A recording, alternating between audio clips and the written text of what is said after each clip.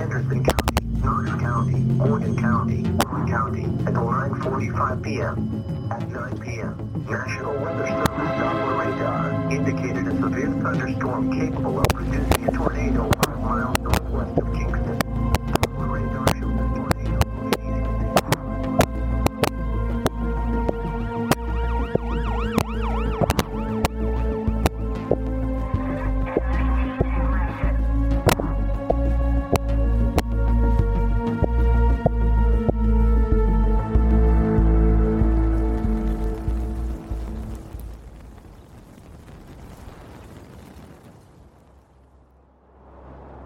Tornado 4 isn't much to talk of. It's touched down at 1:38 a.m. in Buffalo Valley, Tennessee, Putnam County. It lifted less than 10 minutes later at 1:42 a.m. Right at EF-0. There was some roof damage, fallen limbs, and some tipped-over porta potties. Tornado 5 is where things got bad again. In Cookeville, Tennessee, a tornado rated a staggering EF-4 touches down at 1:48 a.m., a tornado described as both historic and violent. The tornado laid waste to numerous homes, businesses, and anything in its path, near instantly. Trees were pulled from their roots and scattered across the county. Cars pulled and tossed from their parking spots. This tornado caused by far the most destruction. But we're getting ahead of ourselves. What about Seth Wells? What happened to him and his girlfriend, Daniel Theophile, during all of this? Now, most people will tell you, oh, it sounds like a freight train, it sounds like this. No, that's not what this sounded like.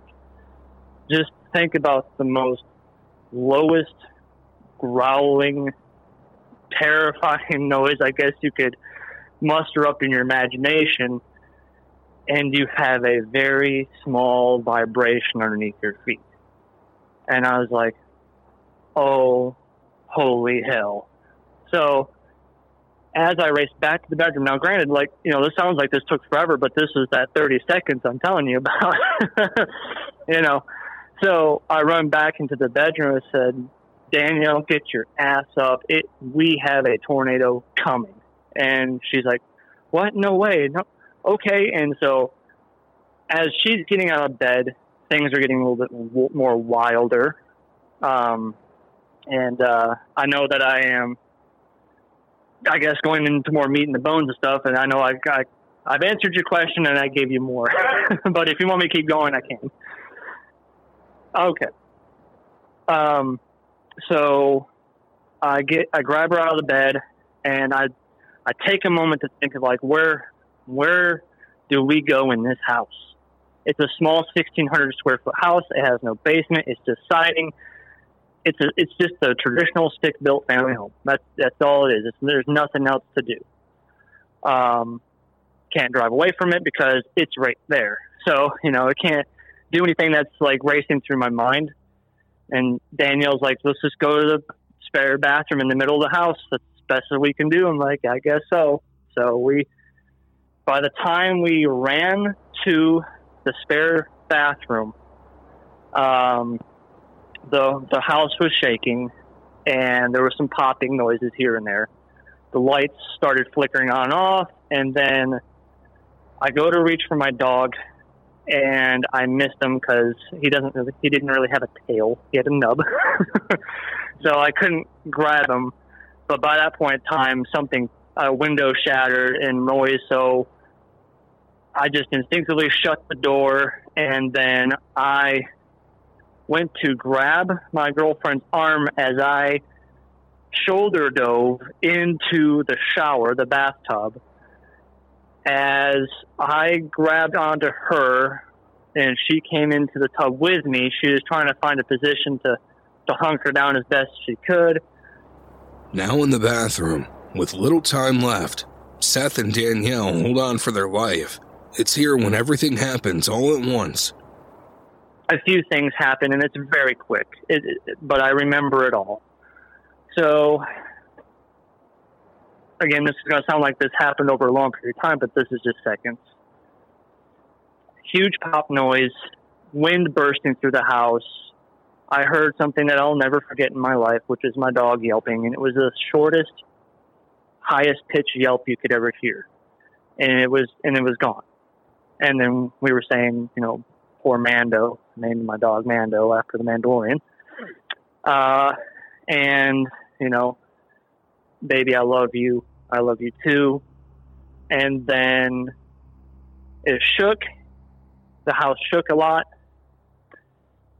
Then there was this weird, silence. It only lasted maybe a half second, if that. And then all of a sudden, boom. And it just like going through a tunnel with a roller coaster going downhill, you get this, in an elevator, when the elevator goes up, your body sinks down. That feeling, that sensation happened, and then some tumbling, and then loud noises, and then another boom. And then I'm just staring into the sky with debris all around me. And I just, in a moment of daze, I guess, I just kind of was like, okay, I'm here. And I kind of did a systems check. I was checking my stabs. Can I move my hands, my arms, my fingers, my toes? Okay. I'm breathing normally. Okay. I don't taste blood. I guess I'm fine. And then I look over, and my girlfriend's leg is over top of my shoulder, and I don't know if it's attached or not. A nightmare brought to life, pulled from their home and into the air by the tornado. Now Seth's girlfriend, Danielle, is on top of him, but he's not sure if she's in one piece. I don't know. So I started tapping on the leg. I'm like, Danielle, can you answer me? Danielle. And she finally said something. I was like, okay. So Danielle, can you explain to me what's wrong with you? She's like, I can't move. I can't do anything. I feel something warm running down my face. I'm like, okay, just stay there. I'm gonna yell for help. I'm gonna see what I can do. And I started yelling, but then I realized how fruitless it was, because the wind is howling, rain is monsooning, lightning and thunder, even little bits of hail and stuff. I'm like, no one can hear me. We're by ourselves right now. I pretended we were by ourselves, which really wasn't far-fetched. So I asked her again, said, you can't move. Can you please try and get up since you're on top of me? She's like, no, I can't move at all. I'm like, okay, so I can move.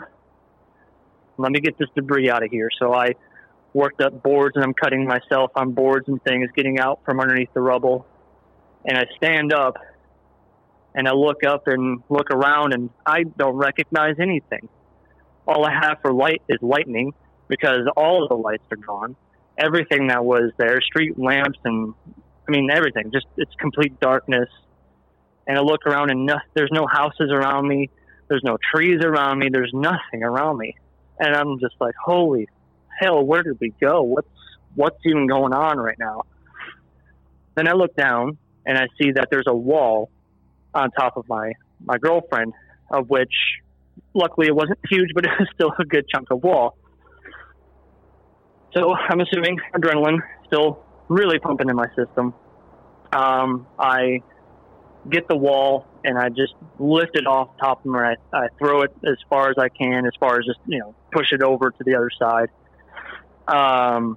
And she is laying face down, and I said, Danielle, I'm going to help you up. You let me know if you have any pain. I'm getting up. She's like, no, I can't feel nothing. I can get up and stuff. I'm like, okay. I put her arm over my shoulder. I said, I got you. We're going to make it through this. Just stick with me, okay? She's like, okay. And she's like, I can't see. I can't open my eyes. I'm like, don't worry about that. I can see. We'll get you out of here. And we'll get us out of here, I promise. And I just start looking around, because I'm like, I don't see anything that's recognizable anymore. Girlfriend free of debris, both up and walking. Things could be worse. Still, it's dark, and the neighborhood surrounding them looks post-apocalyptic. You can imagine feeling helpless in such a situation. And then way off in the distance, I see flashlights Don't know how far away they are, but I see them. And I said, okay, Danielle, I got our bearings. Let's go. So we start crawling over broken glass and porcelain and wood and nails and anything else. And I know I cut my feet up a few times here and there. I'm sure she did too. I can't remember. I think she had a gash on the back of her ankle from walking in debris. And I just started calling out to the people. And eventually the flashlight started getting closer and closer, and people actually got to us. And we worked our way to one of the few houses that were kind of standing at that point in time, and took shelter in it. Once we got in there, our neighbors actually started following. We were very grateful that our immediate neighbors were fine. All of them came out of it way better than us as far as that goes. They're trying to find blankets and towels and calling emergency services, but no one's phones are working because the Verizon towers are down in the area. So as we were sitting there, bleeding, catching hypothermia on some stranger's couch and stuff like that with other people who have injuries and things. In fact, there was an African-American couple that I actually didn't even recognize. They had definitely accents, so I'm not sure if they were just going through the area or not, but the woman's top of her leg was flayed down to the bone. I actually covered that with a towel because I did not want her to see that. She didn't even notice at the time. It wasn't bleeding bad, but I knew something around there would help with just kind of creating a makeshift patch. But even among this dark imagery of destruction and gore, there is some light in the center of this disaster, in this story. And but then we sat down on the couch, and then that's when my girlfriend asked me, would you please marry me? I said, of course I will. It was just one of those moments where we're just at that moment. I can't really explain it, I guess, but I'm not going to hesitate to say no. So I said yes to that. I did ask her. I said, so what brought this on? She's like, I don't want to die and not ever know what marriage is like. I'm like, I don't blame you there. So. After their moment, reality came back into focus. So it took 4 hours before the rescue teams were able to dig, cut, haul lumber and trees and debris out of the way in order to get to us. During that time, I did have an opportunity to call my mom. It's about 3 a.m. at this point, and I called her and I said, I'm alive. Everything's at this point okay as far as I'm alive, but I just went through a tornado. And of course, she immediately broke down in tears and stuff, and she made a point to get down here as fast as she could since all my family lives in Michigan. But rescue came out about 4 hours, and they said, who's most seriously injured? Again, the black lady had no idea. I said, you need to take her now. And they lifted the towel that I put over her leg, and she obviously now seen what was wrong with her leg and started freaking out, but luckily paramedics were already there. And then we were second to go because we did have the next worst injuries out of everybody. I asked about what injuries the pair received. She had a large friction burn on the left side of her face, where even today she doesn't have any feeling on her left cheek area. They actually thought her skull was caved in at first because of how just it looked. It looked like she just lost her eye and everything else. Like it was messy at first. But it turns out that she just had a very large gash on her forehead, of which I proclaimedly named it the Harry Potter scar. The girl who lived. But really, she has some permanent scarring on her back and sides and some other places, just like myself. But no broken bones, nothing that was like critically injured, an injury of something like that. Really, I came out worse because it turned out that I actually had a fractured rib on my number 6 rib in the back of my rib. But I didn't notice that until 2 weeks afterwards when I kept feeling pain in my back, and I'm like, I need to get this checked out. I'm like, oh yeah, you got a broken rib. How'd you get that? I'm like, probably a tornado. I asked where Seth and Danielle were thrown by the tornado. Yeah. So the description is as we actually were able to piece this together through our own investigation, along with the help of CBS News and stuff of that nature, because we wanted to all get a grasp of this. And that was right after our hospital release. So when I got up out of the debris, I did take mental notes of some things that I was surrounded with. One, of course, being a toilet that was actually still intact. I was right next to a toilet. I got up from that debris, and, I knew what to look for. So when we got out of the hospital and went back to the property, there was a few things that I noticed. And, in fact, you could probably see them on pictures if you look at the house or the area from the top down. There's 2 skip marks in the backyard where the house actually skipped like a rock over the water before it actually went completely airborne. So you have one large gouge to begin with because the house came off the foundation and it lifted up a little bit. Then there was another smaller gouge right after that one, and then nothing. There's no debris between that last skid mark and the tree line that was at the very edge of our property on the back of our half-acre property. And then the house hit the tree line. Part of the house smushed up against it, and then the other part of the house, which we were in, got flung in a arc from that location all the way through like 3 or 4 neighbors' yards. And as far as we were laying, because I found the toilet, I was like, right there. That's where we were. That's the wall I lifted over you. There's the toilet. And as I'm standing there looking around, I'm like, where is the tub? Because that's what we were in.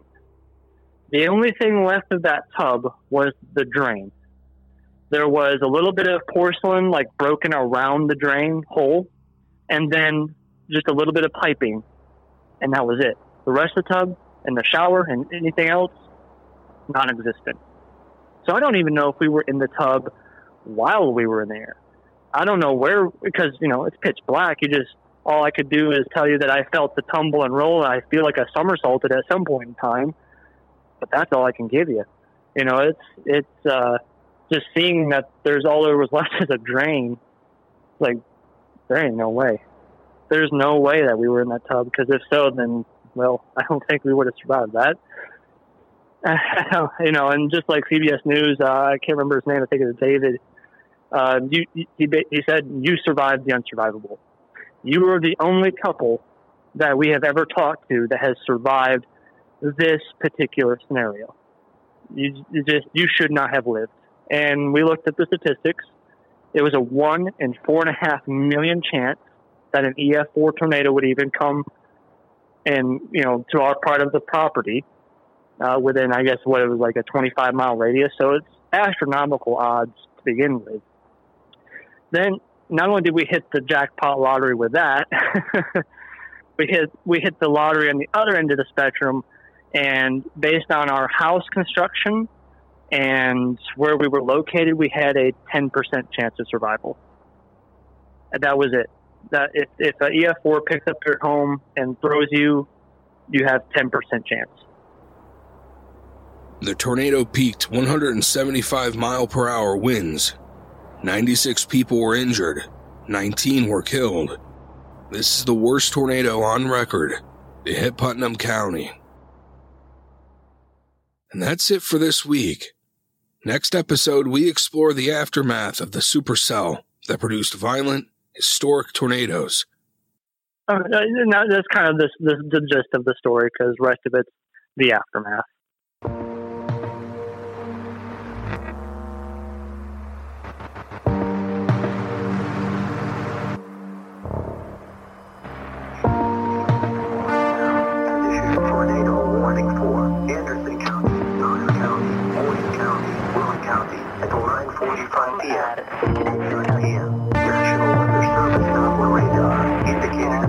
thunderstorm capable of producing a tornado 5 miles northwest of Kingston. Doppler radar shows